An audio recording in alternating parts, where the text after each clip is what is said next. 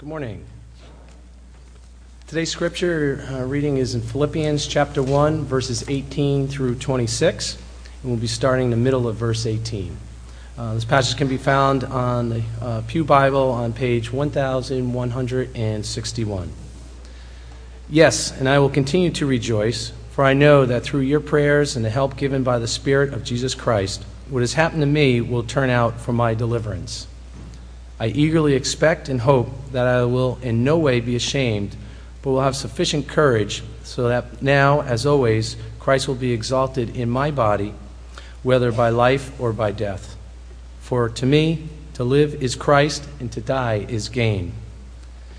If I am to go on living in the body, will this mean fruitful labor for me? What shall I choose? I do not know. I am torn between the two. I desire to depart and be with Christ, which is better by far. But it is more necessary for you that I remain in the body. Convinced of this, I know that I will remain, and I will continue with all of you for your progress and joy in the faith, so that through my being with you, again your joy in Christ Jesus will overflow on account of me. May God bless the reading of this word. Find your way to Philippians chapter 1. We are looking at 1:18 through 26 this morning, which you'll know if you were here last week is a bit out of order. We had planned to look at this passage 2 weeks ago when we had to cancel the service because of the storm and the power outage. So we're back here this morning, backing up a little bit. Next week we'll be back on track in chapter 2, verses 5 through 11. So turn to Philippians 1:18. Again, that's on page 1161 if you're using the Bible in the rack in front of you. John Piper, a pastor in Minneapolis, tells the story of an older gentleman whom his father had led to the Lord. The church had prayed for this man for years, yet he had been consistently resistant to the gospel, to the message that our sin, our disobedience to God really is sinful and deserving of God's righteous punishment, but that God's grace in Jesus Christ, who gave his life on the cross to rescue us from that sin, for those who place their faith in him, that God's grace is sufficient to deal with our sins, to forgive us, to bring us new life and peace with God. And this gentleman had resisted that message for decades. And one day, now in his old age, he showed up while Piper's father was preaching. And as Piper writes, God opened his heart to the gospel of Christ, and he was saved from his sins and given eternal life. But, he continues, that did not stop this man from sobbing and saying as the tears ran down his wrinkled face, I've wasted it. I've wasted it. He had come to his end, and now seeing Jesus for the first time, realized he had wasted his life. That story left an indelible mark on Piper as a child. What will it take when I come to the end of my days not to have wasted my life?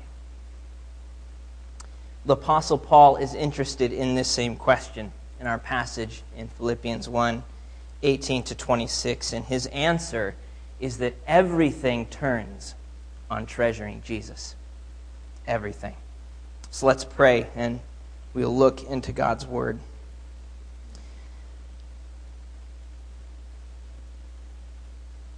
Lord, what a sweet joy it is to gather together, to sing the praise due your name, to open your Word and to hear from you,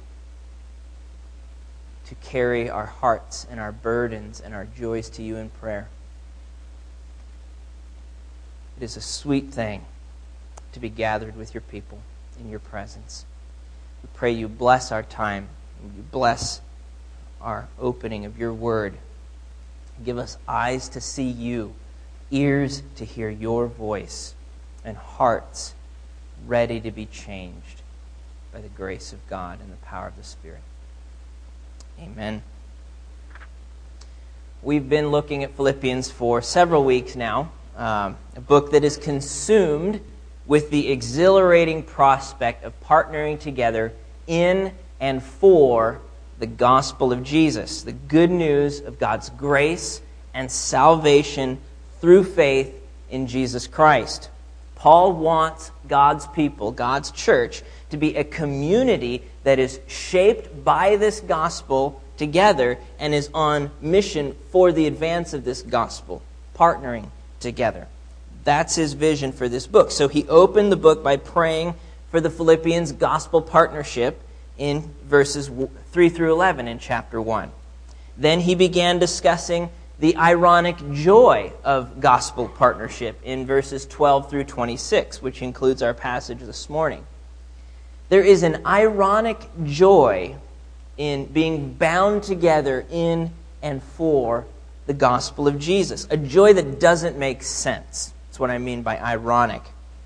A few weeks ago when we looked at 1:12 through 18, we saw how what looked like on the surface as failure and defeat, a traveling preacher, Paul, stuck in prison, unable to be out in the marketplace in the synagogues preaching Jesus, and then becoming the target of a growing competition of other preachers who think they can take advantage of him while he's confined and make much of themselves. So what looks very much like defeat and failure on the surface, we saw how God was at work to accomplish the very thing that Paul was sent to do, to advance the gospel of Jesus. We saw that it was expanding through his imprisonment. The entire prison guard had become aware of it in chapter 1, verses 12 through 13. We saw how more and more people, because of Paul's example, were being bold to preach that gospel in 1:14, even if some of them did so out of false motives, 1:15 through 17. So Paul looks at all this apparent defeat, and he says in verse 18, "But what does it matter? The important thing is that in every way, whether by false motives or true, Christ is preached. And in that I rejoice." So that's a joy that doesn't make sense. This ironic joy continues in our section this morning, from the middle of verse 18 through 26. And here it's a joy that is rooted in Paul's confidence that God is going to deliver him. Paul is confident that God's going to deliver him. Look at the middle of verse 18. "Yes, and I will continue to rejoice, for I know that through your prayers and the help given by the Spirit of Jesus Christ, what has happened to me will turn out for my deliverance." Paul's rejoicing in the prospect of being delivered by God. But what does he mean by deliverance? What kind of rescue or deliverance is he talking about? Well, when someone's sitting in prison, they're supposed to be out there preaching in the synagogues and so on, but they're locked up, and they talk about their confidence of being delivered. What's it sound like they're probably talking about? Getting out of prison. And Paul is quite confident that he's going to be released. If you look down at verses 25 and 26, he's convinced that he will continue to live, to avoid execution this time, and to come again to the Philippian church and minister to them. So Paul is confident that he's going to get out, and therefore some readers understand that the deliverance he's speaking about in verse 19 is just that, getting out of prison. There are good reasons, however, to think that Paul actually has something much bigger than getting out of prison in his sights. In fact, when we look at verse 20, we see that his joyful confidence of being delivered isn't at all contingent on being set free from prison. He says in verse 20, "I eagerly expect and hope that I will in no way be ashamed, but will have sufficient courage, so that now as always Christ will be exalted in my body," here it is, "whether by life or by death." Now, what kind of deliverance can this be? A salvation he can depend on whether or not his life is cut off from this world. Paul is looking toward the kind of deliverance that one finds when standing before the Lord on the final day and hearing the words, "Well done, good and faithful servant." A vindication that his life and work and the trials that characterized them were not in vain. Paul's joyful confidence is that when he comes to the end, Christ will have been exalted in his body, magnified, made much of in all circumstances, such that he will not have wasted his life. That's the joyful confidence of deliverance he has. Now, that's a pretty bold confidence. Almost sounds a bit cocky in some ways. How can he be so sure? Where does this joyful confidence come from? Well, first, Paul is not talking about a life of sinless perfection. When he writes in 1 Timothy toward the end of his life, and he reflects back on his journey, he considers himself to be the chief of sinners. So the kind of life not wasted, this kind of final vindication that his life has mattered for the Lord, is not talking about a sinless perfection. It's not that he will never make mistakes.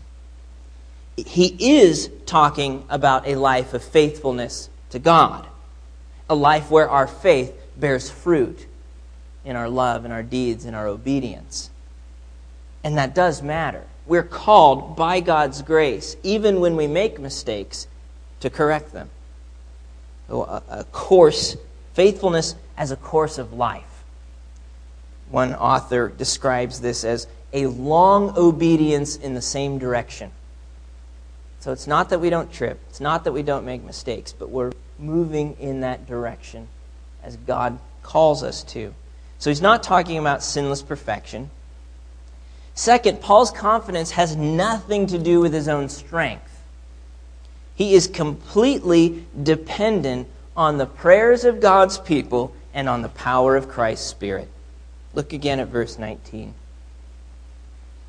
"For I know that through your prayers and the help given by the Spirit of Jesus Christ, what has happened to me will turn out for my deliverance, for my vindication in the end." So finishing well was not something Paul was capable of doing in and of himself. When Paul walked his own road, he was walking in the opposite direction of God. He describes his former life in Galatians 1, how he persecuted the church of God violently and tried to destroy it. That's Paul, apart from Jesus. It wasn't until God stopped him dead in his tracks while he was on his way to Damascus to throw the fledgling church there into prison that his eyes were opened to Jesus, though temporarily blinded by the vision of him. You can read about that in Acts 9. So it's the grace and mercy of God that Paul even knows Jesus and wants to walk with him. And it's the same grace that enables him to walk with God. It's not about trying harder. It's about trusting in Jesus through the prayers of God's people and the power of God's Spirit. That's what he attributes his strength to. These two things which work so closely together, they almost look like one thing. The prayers of God's people, the power of God's Spirit. Through your prayers, and more literally, the provision or supply of the Spirit of Jesus Christ. I want us to think about what he's saying here. When God's people pray, God's Spirit is poured out and provided. That's pretty amazing. So our prayers are not wishful thinking. I'm not just sending positive thoughts your direction. I'm calling on the Creator of the universe and the Savior of humanity, who alone has authority and power to do something about the situation and who delights to do so through the power of His Spirit, and I'm asking God to do it. That's prayer. That is what God has given us to be able to do for one another. The prayers of God's people unleash the power of God's Spirit to accomplish God's purposes in our lives. So when we pray for each other, do we pray this way? Do we really expect God to answer? Do we believe that His Spirit is what's at work? There is a joyful privilege of sharing life together by praying for one another and seeing each other strengthened by the Spirit of God, that we might finish well. So Paul's confidence in finishing well is not about perfection here. It has nothing to do with his own strength. Third, it has nothing to do with Paul's own reputation either. Paul's joyful confidence in coming to the end of his life and finishing well, not about his own reputation. Rather, everything is about Jesus. For Paul, finishing well turns entirely upon treasuring Christ. And that's where it's on this point we're going to spend the rest of our time. Treasuring Jesus, making much of Christ, honoring, magnifying Christ. That was Paul's singular goal, both for himself and for the people he invested in. It gave focus to his life and his work. We see this in verse 20. What is it he eagerly expects and hopes to happen? That I will in no way be ashamed, but will have sufficient courage so that now as always, Christ will be exalted in my body. He will be honored in my body, whether by life or by death. This is the criterion by which he evaluates whether or not his life can count as having been well lived, not wasted. That his life would not be characterized by fear and shame, but rather with courage in every circumstance, whether pain or pleasure, imprisonment or freedom, that Christ would be honored in his body. That's the goal. That's the criteria. Everything is about Jesus, because Jesus is everything. For Paul personally, and for his ministry. So if he lives, he wants his life to bear fruit for Jesus. That's what it's about. He says so in verse 22. If I am to live in the flesh, that means fruitful labor for me. Well, what does he mean by fruitful labor? What does that look like? Helping others to make much of Jesus. Verse 25. Convinced of this, I know that I will remain and I will continue with you all for your progress and joy in the faith, so that through my being with you, again, your joy in Christ Jesus will overflow on account of me. So the goal of Paul's ministry is that the gospel would advance among the Philippians through them for their progress and joy in the faith. That they would delight, that they would grow in their delight in Jesus. That their joy would overflow and so live a life that honors him. That's Paul's goal for himself and for those to whom he ministers. That Christ would be exalted, honored, treasured, glorified, magnified, made much of. That Jesus Christ would be everything to us. Jesus is the goal. Jesus is the goal. So we have to ask ourselves this morning, is Jesus your goal? Is he my goal? Is he the goal of your career? Is he the goal of your business?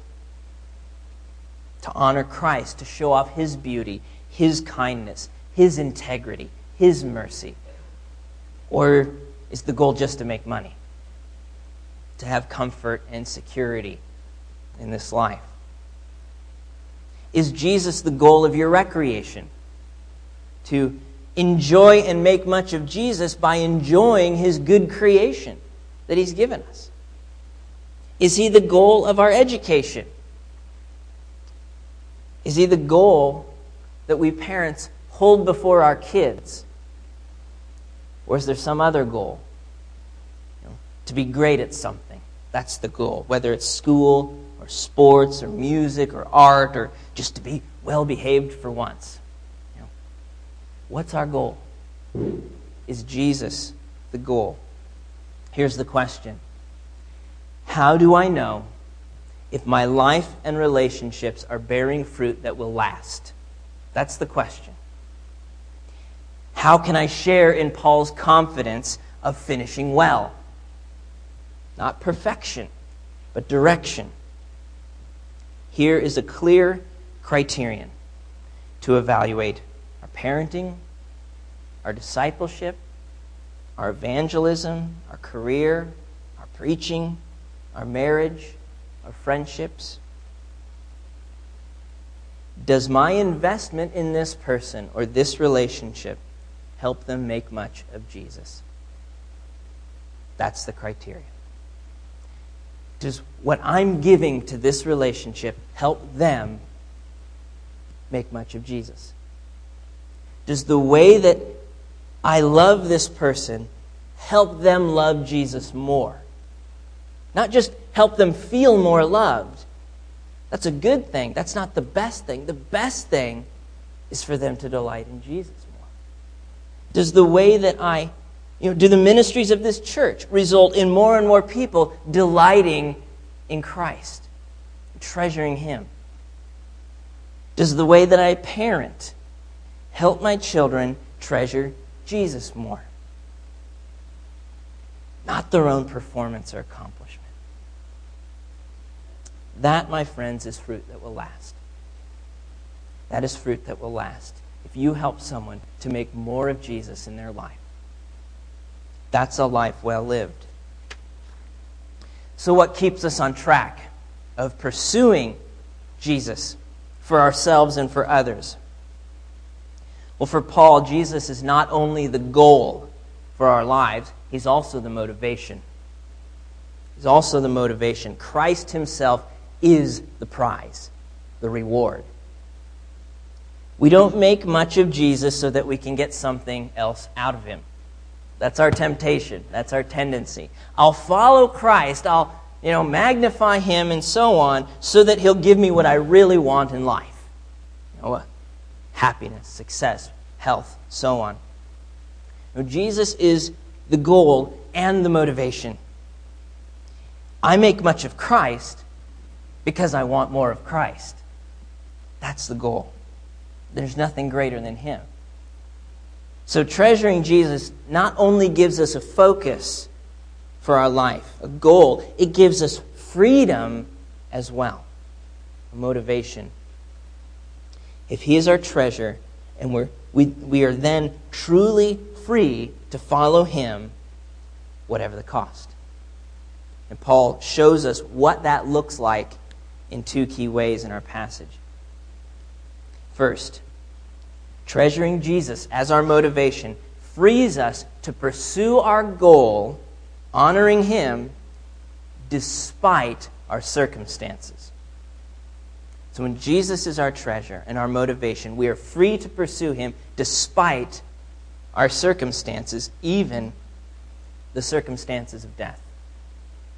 And that's a huge part of what Paul is dealing with in this passage, and why he can be confident in a deliverance or a vindication that's bigger than getting out of jail alive.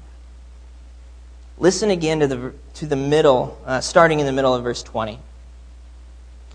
He expects that Christ will be exalted in my body, whether by life or by death. For to me, to live is Christ, and to die is gain. If I'm to go on living in the body, well, this will mean fruitful labor for me. Yet what shall I choose? I do not know. I am torn between the two. I desire to depart and be with Christ, which is better by far. But it's more necessary for you that I remain in the body. As Paul sat in prison, he knew full well that execution was a live option for his captors. For to proclaim Jesus as King and Savior of the world was, to the Roman Empire, a treasonous claim that some king other than Caesar was in charge. He knew what the risks of following Jesus were. He knew that his life might very well be poured out as a drink offering, as he describes it in 2:17. And yet he still sought hard after Christ for himself and for others because he was motivated by something greater than the risk. He was motivated by Jesus. Verse 21, perhaps the most famous verse in the book of Philippians, is the essence of Paul's motivation. For to me, to live is Christ, and to die, gain. Think about that sentence for a minute. For to me, to live is Christ. That means whatever days the Lord gives me are to be spent for Him. Enjoying Him, serving Him. And if we spend our days that way, they won't be wasted. Because Jesus is worth it. Now, that does not mean that the Christian life is easy. Doesn't mean it was easy for Paul. Elsewhere, he speaks of a suffering that drove him to despair of life itself. 2 Corinthians 1. Having Christ as our motivation doesn't mean we're not going to face crippling trials or great fear, great suffering. It does mean that it's not in vain. Should following Christ result even in death, it's not in vain. It has not been wasted. Because as Paul continues, to die is gain. So in other words, to live is Christ, to die, even more of Christ. As Paul says in verse 23, to depart this world and be with Jesus in the joy and presence of His unveiled glory is better by far. So much better. Paul honestly has a hard time deciding if, given the opportunity, he would choose to face execution and be with Jesus, or stay behind and continue his ministry among the Philippians and the other churches. Either way was a win for Paul. Because death for the Christian is not the end. It's not the end. We have to understand that. We have a Savior who took upon Himself the cause of death, our very sins, and bore in Himself on the cross the full weight of God's anger against that sin, the death that we deserved, in order to free us from it and to forgive us for those sins. And we have a Savior who on the third day rose from the dead and conquered death. Death is an enemy. It's not the way it's supposed to be. And we grieve. We grieve honestly. We grieve hard when it happens. But death is a defeated enemy. And so we don't grieve like those in the world. It's a defeated enemy. Jesus wrested us from death's claim and brought new life and resurrection to all who believe. So if you are a Christian, if you have placed the full weight of your hope and faith in Jesus Christ and in His death and life and resurrection for you, then you have great hope in the face of death.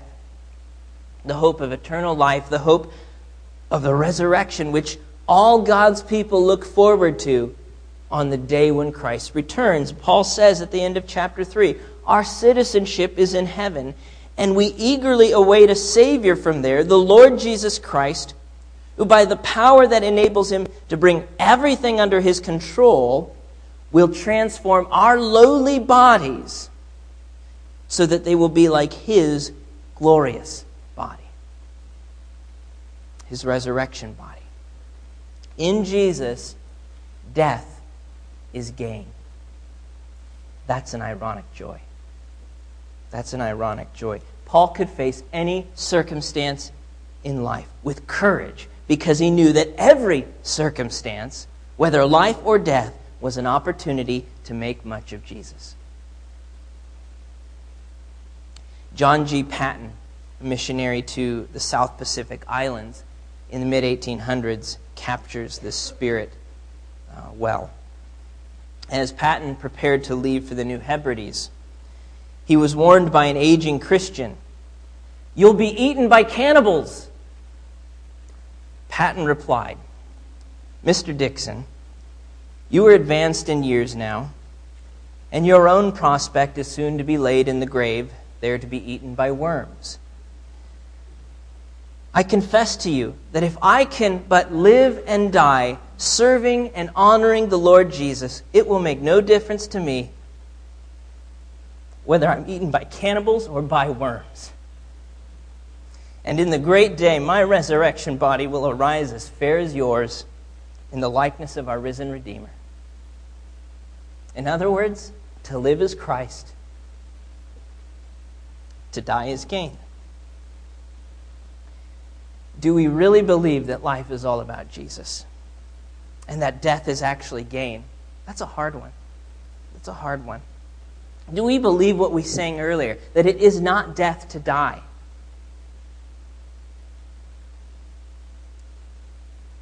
Do we believe this? Not just for the dramatic stories of missionaries and martyrs. We can see it there. Yeah, great. Do we believe this for the slow and unexciting death caused by age? For the painful death that comes from cancer and disease? For the sudden death that comes from an accident or a stroke or a heart attack?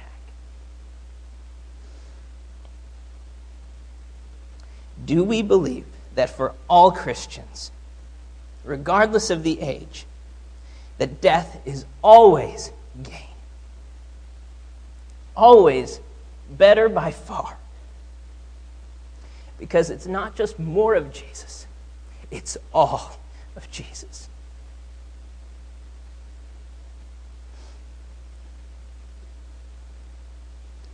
And does that belief give us courage to face the most ridiculous of circumstances in this life? So what keeps us from it then? What keeps us from this thinking? Well, I think that the issue for so many of us, and myself included, is that we complete the sentence, "For to me, to live is blank," with something other than Christ. We answer, "For to me, to live is family. To live is career. To live is to fish, to vacation on the Cape, to fornicate, to recreate. For me, to live is to party with my friends. To live is my own righteousness, my own religious accomplishment. For to me, to live is to recycle, to travel, to ski, to succeed, to consume, to be made much of by others." And so Jesus isn't really our goal or our motivation. He's not our greatest treasure. And that means that we are in serious risk of coming to the end of our days and discovering that we've wasted the whole thing. For as one of my former pastors says, if this be our life, all these things, then death is the loss of everything. But if Jesus is our treasure, if He is our joy, our delight, The greatest thing this world affords, then to live is Christ, and to die is gain. So treasuring Jesus frees us to pursue our goal despite our circumstances, even death. And finally, treasuring Jesus frees us to place the good of others above the good of self. And this is where Paul's wrestling ultimately takes him in this passage. He knows what's best for him is actually execution. To depart and be with Christ is better by far. And yet he knows in his bones that his work here is not done. He says in verse 24, "But it's more necessary for you that I remain in the body. Convinced of this, I know that I will remain and will continue with you all for your progress and joy in the faith, so that through my being with you again, your joy in Christ Jesus will overflow on account of me." Now, at the end of the day, Paul doesn't get a pick whether he gets executed or not. God is the one who numbers our days. But because Jesus is his treasure, his goal, and his motivation, his desire to delight in Jesus is not only for himself, but for others, such that he's willing and eager to stick around longer and help the Philippians continue to grow in their faith, to help them become more and more enthralled with and obedient to Jesus. He's free to lay aside what's best for him in order to pursue what's best for them. And that's a value he calls all of us to in chapter 2, as we saw last week. Do nothing out of selfish ambition or vain conceit, but in humility consider others better than yourselves. Paul's desire to stick around is an example of that value. Only Jesus can free us to think and to love that way. Only when we're satisfied in Christ are we free to give with no concern for what we get back. Only when Jesus is everything are we free to lay aside everything else in order to make much of him and to help others make much of him. Only in Jesus. So may Christ captivate our hearts in that way, that we might be free to live for Christ and, if necessary, to die for Christ, and spend our lives on that which will last. Let's pray. Lord, there's nothing greater. There's nothing more necessary, more timely, more needed for any of us than to see and to treasure Jesus above everything else in this world. Open our eyes and our hearts to gaze upon his beauty. Help us look at our lives, at our sin, and see the ugliness of it in comparison with Christ. And help us in the same glance to see his face in place of ours. His beauty covering our ugliness. His righteous life covering our sin. May we make much of Christ in every way and help others to make much of Christ in every way, whether by life or death.